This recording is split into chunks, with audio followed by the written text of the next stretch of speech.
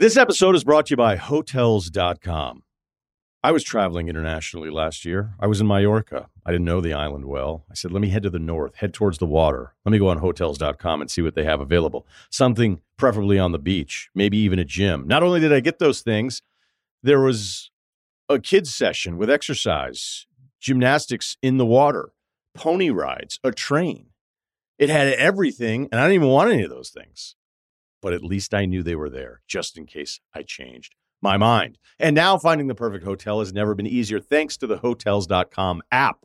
Whether you're looking for a family-friendly, right, all-inclusive or a relaxing spa weekend, you can find exactly what you need and compare hotel prices, ratings, and amenities side by side. So start planning your next getaway and find your perfect somewhere in the Hotels.com app. This episode is brought to you by Atlassian. Atlassian software like Jira, Confluence, and Trello help power global collaboration for all teams so they can accomplish everything that's impossible alone. Because individually we're great, but together we're so much better. Learn how to unleash the potential of your team at Atlassian.com. Atlassian.com. Atlassian. Tap the banner or visit this episode's page to learn more. Shouldn't you be at work? And Love. Oh, and Love, he's got a real chance now. Peter and Love. John Walk will take the penalty. Up goes Dion Dublin. An own goal from Ruddock. The ball might break here for Kiwomya. Bannister and Bruce in the queue again. Bruce scores! Go leg! Hit leg! Hit leg over the top! Back now! Now, you know him better than anybody probably. Do you back him to score quickly, yes or no? Yes. Only Hassan! No!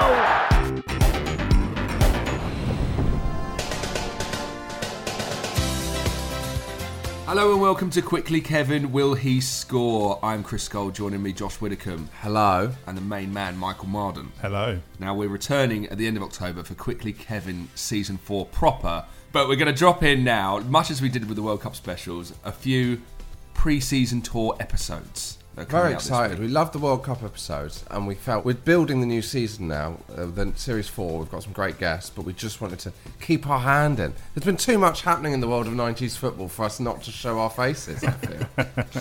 You can't just turn up first day of Season 4 without any kind of training. This isn't, though, pre-season training. This is going to be really good. That makes it sound like we're going to be rubbish. Yeah, we're not phoning it in somewhere in the Algarve. It's like, this really counts. This is good. So what we're going to do, in the World Cup, we loved creating our dream teams of our favourite players, not the best players, our favourite players. So we thought, from the World Cup, so we thought we'd broaden that out, create our favourite team of the 90s over the next 5 days, the next 5 episodes. And also, on top of that, we have correspondence, which has been kicking off. We've got so much to get through that we thought we'd try and get through a lot of it before the series starts, before our inbox fills up and we don't get to it. And also, if you're not aware, we are doing our 2 biggest, by a distance, live shows. We are playing the Hackney Empire on November the 7th and November the 8th.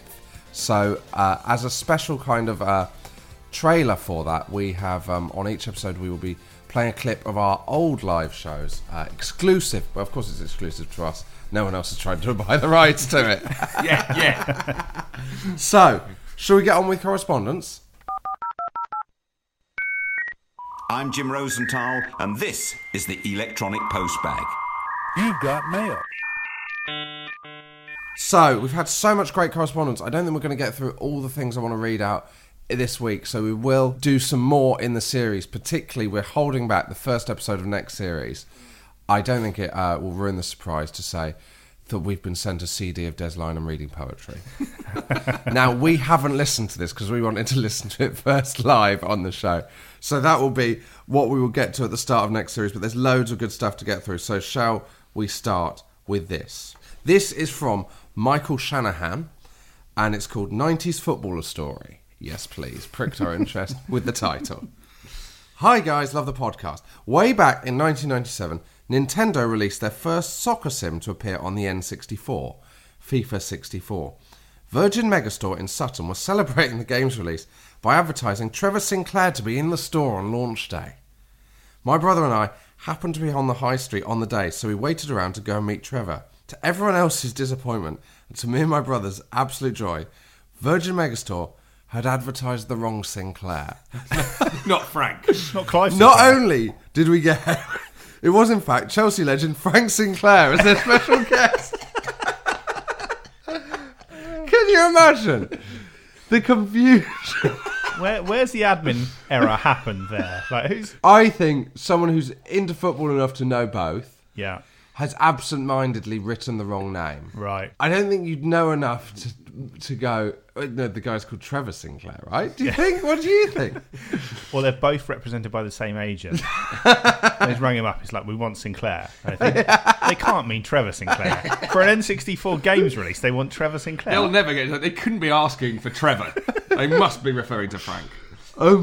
So, as Chelsea fans, me and my brother were elated. Not only did we get Frank's autograph, but we were pitted against each other playing FIFA 64, with the winner playing Frank Sinclair at the game. Wow. My brother beat me and went on to beat Frank Sinclair 1-0 in FIFA 64. Frank was awful. I'd have beaten him 3-0. So that's basically the story.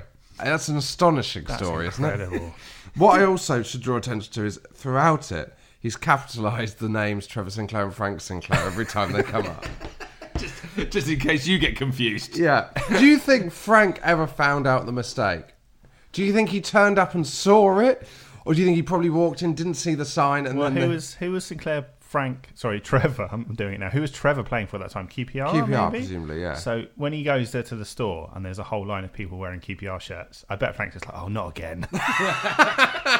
Do you think anyone got an autograph and still didn't know that it wasn't Trevor Sinclair?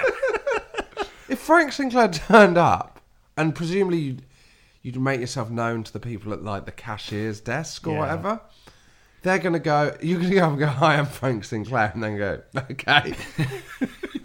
How can I help? Good for you. Yeah, well done. Do you want to buy an album? Like, how does it work? Like, I'm here for the signing. Okay, well, if you queue up over there. You're here to meet Trevor Sinclair. Yeah, you're here to meet Trevor Sinclair. You should tell him about your surname. It's a small world.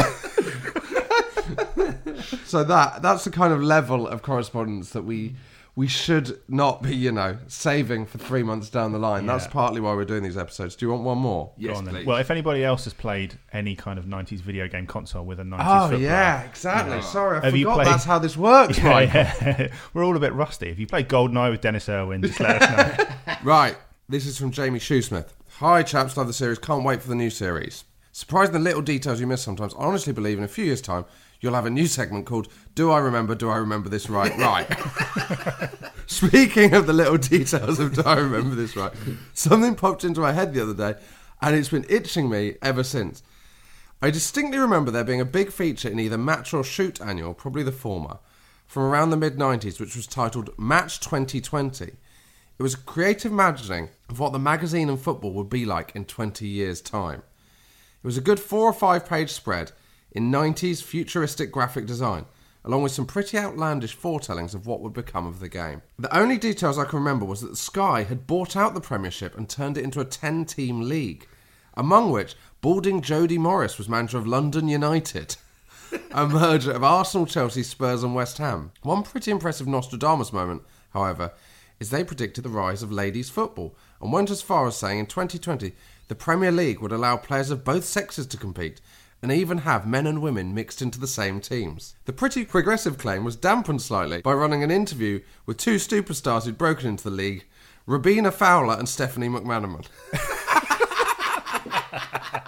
Why in this vision have they decided to just make Jody Morris bald? What a strange dig. So those female players, was there any relation to... Yeah. Rabina Fowler and Stephanie McManaman, daughters of the 2 Liverpool stars, which were helpfully illustrated by Messrs. Robbie and Steve with badly photoshopped long feminine hairstyles. So, do I remember the details of this right? And more importantly, were there any other details of the feature that I've forgotten about? All the best, Jamie Shoesmith. Lovely. Wow. I'd love to know if that feature, if anyone has got... Because if it's in an annual... Like, if it was in a magazine, you'd go there, you're not going to track that. Yeah. If it's in an annual, there's a really good chance that people are going to be able to track that down. Yeah. And I'm just fact-checking whether Jody Morris is about to be bald in 2020. Got a picture of him here and he's playing. He there. is. He's on the turn there. But here's a more recent one as a coach. Full head of hair. Wait a minute. There's something that's gone on with Jody Morris. No, I think he's just got longer hair. I don't in know. the same style. He's done a That's bit. thicker. He's got thicker hair now than his playing days. I think until recently he was under Conte at Chelsea. I think he slipped him. He slipped him a phone number.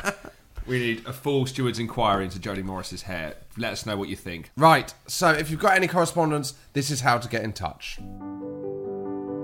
Get in touch with the show. Email hello@quicklykevin.com. Follow us on Facebook and Twitter @quicklykevin and sign up to the mailing list at quicklykevin.com. Right. Now we build a clip from our live shows. We've done 3 live shows so far. 3 of the best nights of your lives, Chris? Easily. He's up there. Up there. Better than your wedding? Definitely definitely better than my wedding. No, can't say that. That's staying in. Sophie doesn't listen, does she? No, she doesn't. No. So yeah, fine. Better than my wedding. Michael, what clip have you got for us today? So in this episode, we have got a clip from when Alex Brooker joined us in London. You may know him as the second best one from the last leg. Please welcome Arsenal fan Alex Brooker!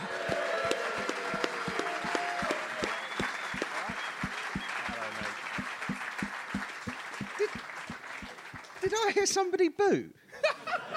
I hope that's Arsenal and not a disabled fist. Bit him off, mate. Hodder was right. Fuck 'em.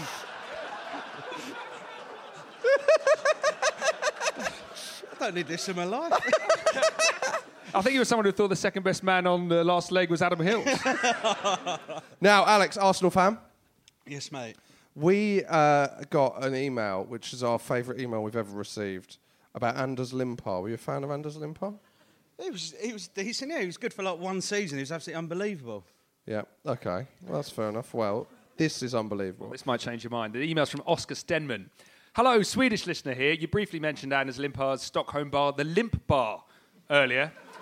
And I wanted to share another nugget from his past. Back in '96, he featured on the Swedish candid camera show Blastningen. Right, Alex, would you like to have a guess what prank they would have played on a Swedish candid camera show? Well, I tell you what... I'm still getting over the fact he had a bar called the Limp Bar. You'd enjoy that.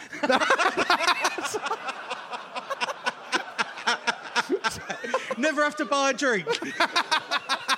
That's me entry, mate. He had a bar called the Limp Bar in Stockholm. Okay, so is the prank to do No. with that? No. Okay, carry on. In the show, Limpar was fooled to believe that he had travelled 2 years forward in time. Stop!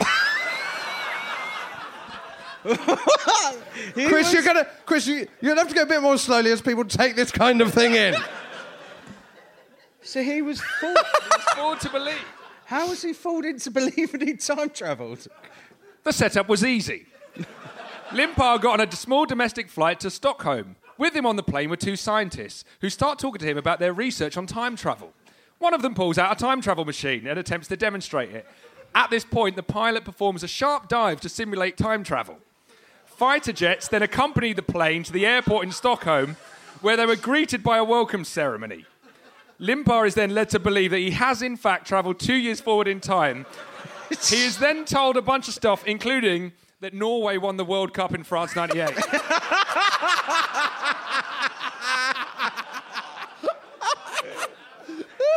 This was the most expensive prank in the history of the TV show, and the fact he truly believed he had travelled in time has haunted Limpar since.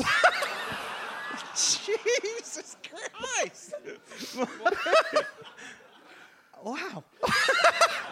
Has anyone here Swedish? No. Tough crowd. So we found the video online of it, but we were going to show it's very boring because it turns out it's actually not that funny because it's in Swedish. If you know anyone who's Swedish, they'll enjoy it. So but it's genuinely doesn't true. he absolutely like shit himself when the plane... You've seen it, Michael. How would you describe it? They get out this machine, and then as they do, they sort of simulate the plane getting hit by lightning, and then the pilots dive, so it sort of feels like something's happened. But my favourite detail is whilst he's in the air, they take his wife into film and stage makeup, and they age her and give her different hair. And I can't tell because it's in Swedish, but I think they had a puppy, like a small dog, when he went in. So they got the same breed of dog with just a big dog.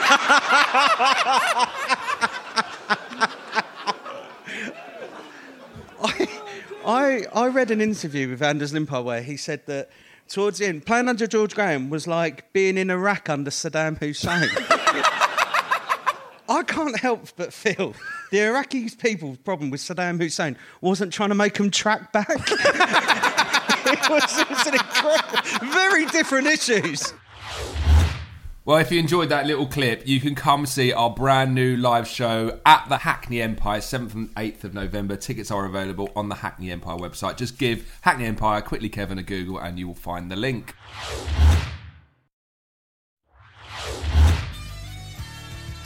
Right, now, Michael, what is the point of these shows? So, as discussed earlier, we enjoyed the World Cup episode so much, in particular, building our favourite, not best, favourite starting 11 from 90s World Cup. So, for these episodes, we're going to build our favourite 11 from 90s footballers. And today's episode, we are going to start with managers. So, who would like to go first and pick their favourite manager of the 90s? Josh, I think you should go first. Do you think I should put my favourite manager of the 90s? Yeah. Okay. I considered Neil Warnock, who obviously you are aware his crowning achievement was getting Plymouth promoted in 1996 via the playoffs at Wembley. If you want more context on the season, read Neil Warnock's Wembley Way, his diary of the season, in which we lost our first 5 games, Chris. So Well, West that's good Ham to hear. need not despair. All we need to do now is get Warnock in to steer the ship. One of the big changes he made at the club, he changed the players running on to simply the best. Which he said he's done. In the book, he says he did that every club that he's been at, is he changes the run-on music to simply Do you know the what best. the music was before that? Oh, it's what our traditional music is, a thing called Semper Fidelis, that's like a kind of orchestral thing. Right. That I'm not sure what it is, but I've heard it used by the American military on like films when they're bringing like generals off planes. Is that because Plymouth is a sort of military city, or...? Well, it's not heavily involved in the American military. I don't know. I don't know. Neil Warnock, who came to prominence when he was the Notts County manager. He got Notts County into the Premier League and they had quite a good cup run. He was basically... People hate him, but I don't understand why. Is he not a great character? I do like him. He's got a reputation. Do you know what his nickname is? Colin, because if you extract those letters from his name, you're left with an anagram of wanker. Yes. But I don't think you could hold that against someone. I think he's a bit of a Dennis Wise, Robbie Savage character. You know, if he's on your team and he's winding everybody up, you love him. But if you're another club, I've watching always him had in a the fondness for him. I have, and also because I remember when he was Notts County manager. I don't know why. You know when you remember those little clips like from Football Focus or something. I remember like him playing a snowy game and like he took the team sledging rather than went training, that kind of thing. Yeah. I love just winding up batsmen. Lovely bit of business. But that's the kind of manager I want at a football club. He's a character. Yeah. But I'm not going to go with Neil Warnock because I'm going to go with a man who I don't think gets enough press. The first foreign manager ever in England's top division. Arsene Wenger? No. Christian Gross? No. Dr. Joseph Englosh. Why is he a doctor? I've got no idea. So I looked into Dr. Joseph Englosh, who also is not the name for a manager. It should be like the evil Nazi from an Indiana Jones film or something with that name. But he replaced Graham Taylor went to be England manager. Yeah. So Aston Villa hired Dr. Joseph Englosh, who just been manager of Czechoslovakia and like Sparta Prague and people. Well, didn't they hired him off the back of Italia 90, didn't they? Yeah, but Villa had finished second the year before. So yeah. He was walking into a pretty big job. Yeah, and they ended up second from 2 points above relegation, 2 places above relegation. Did he last the season? Yeah, he lasted the season, but I'll read you his 80s. So he started as manager of Czechoslovakia, then he went to Sporting Lisbon. 85 to 87, he did Kuala Lumpur. 86, 87, Malaysia, then back to Czechoslovakia, then Aston Villa hired him. Right. Are you looking at his Wikipedia? Yeah. Is there anything about him running dodgy experiments? Well, he played Gordon Cowans on the wing, but I wouldn't say Yeah, the training camp was in a disused volcano somewhere off the coast. Also, He holds, from his Wikipedia, I always like cultural references. He's one of the many footballers, and I would implore all fans of Quickly Kevin to listen to the full back catalogue of Half Man, Half Biscuit, one of the great indie bands of the 80s and 90s, who mention him in the song This One's For Now. They have, if you don't know Half Man, Half Biscuit, they're a big kind of John Peel indie band of the 80s. I imagine Pat Nevin's all over Half Man, Half Biscuit. They're Tranmere fans. They're from Liverpool or the Wirral. And they didn't play the Tube because it was Friday night and Tranmere played on Friday nights and they wanted to watch Tranmere. Lovely. But in the lyrics to This One's For Now, to give you an idea, they've got a song called All I Want for Christmas is a Dulka Praga Wake-It. They're big into their football references. And I was looking at the lyrics to that song and I love the second line of that song. So the opening verse is, I linger and I gawp when the council dig a big hole. And I cheer for a corner, I don't know why. They rarely lead to a goal. Which I think is a great observation to put in the opening verse of a song. That is and also way ahead of its time. I think this was quite a later album.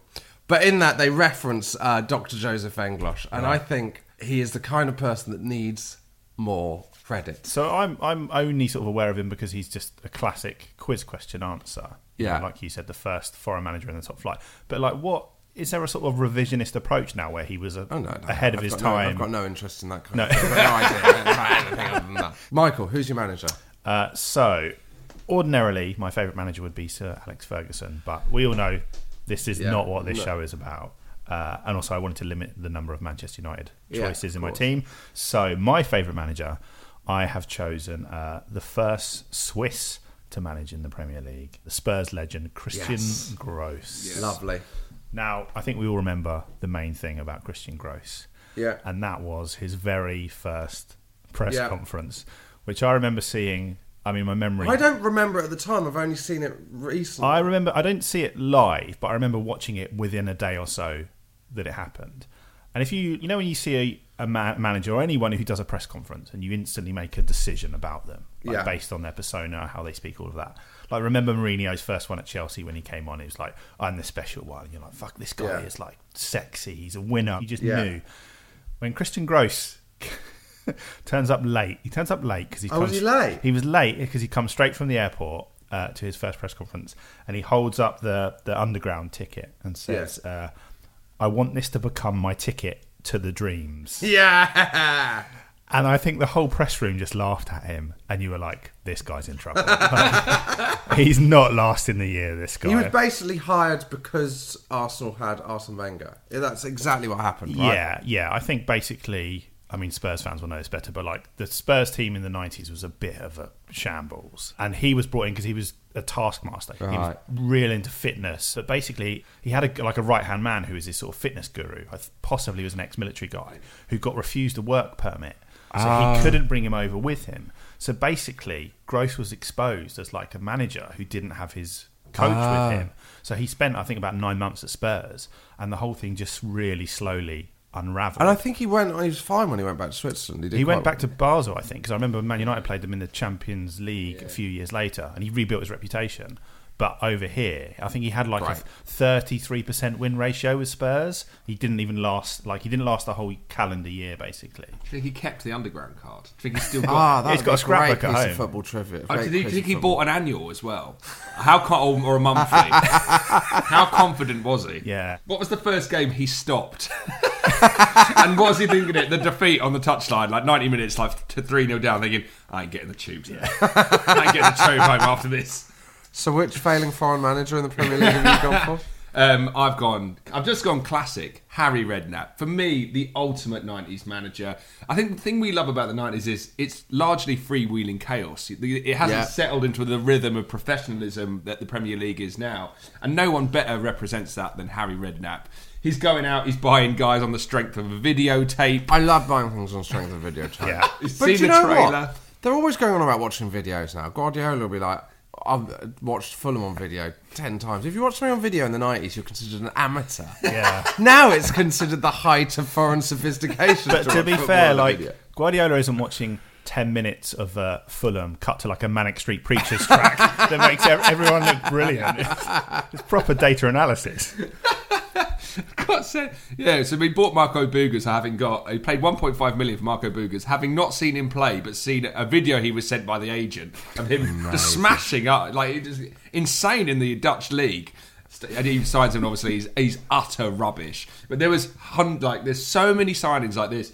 Florin Radicchioia we bought, with Paolo Futre. But then again, he brings in like the British grit talent. Like he made a great player out of Steve Lomas and like John Moncur.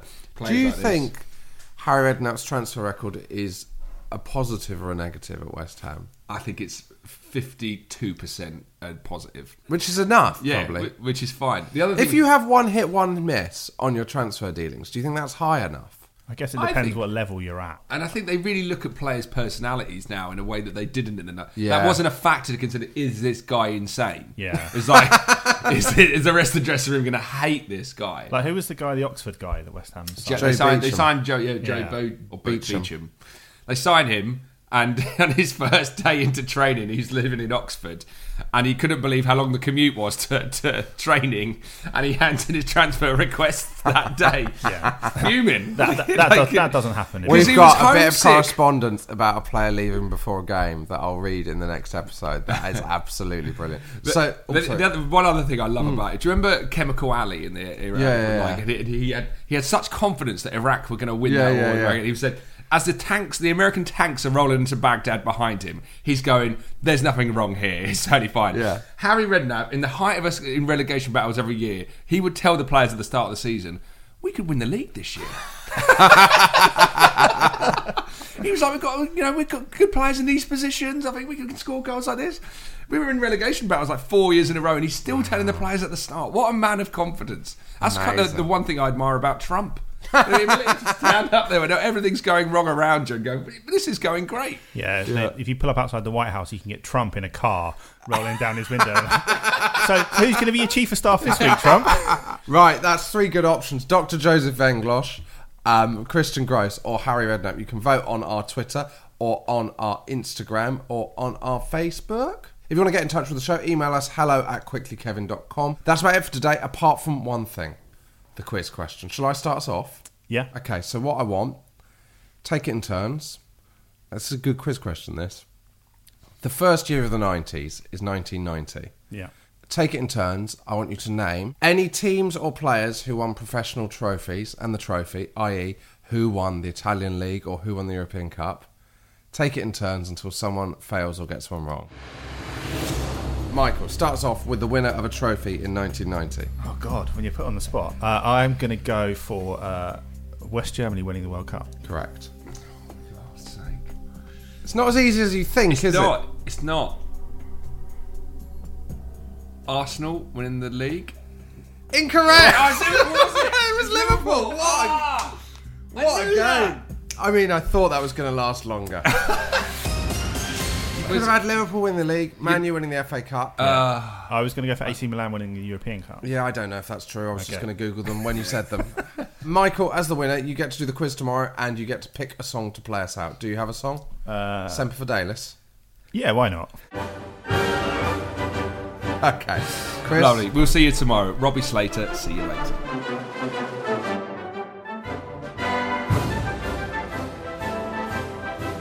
Listen, who do you have to pick up, you? Is it fucking black and white or what? Who do you pick up, you? Lescott. And we last fucking 2 minutes. Can't you fucking get him in time he comes to take a fucking kick? Can you not get to pick him up by the time he gets from there to there? Whoever's in the fucking box. You pick Lescott. If one of the others scores, I don't fucking blame you.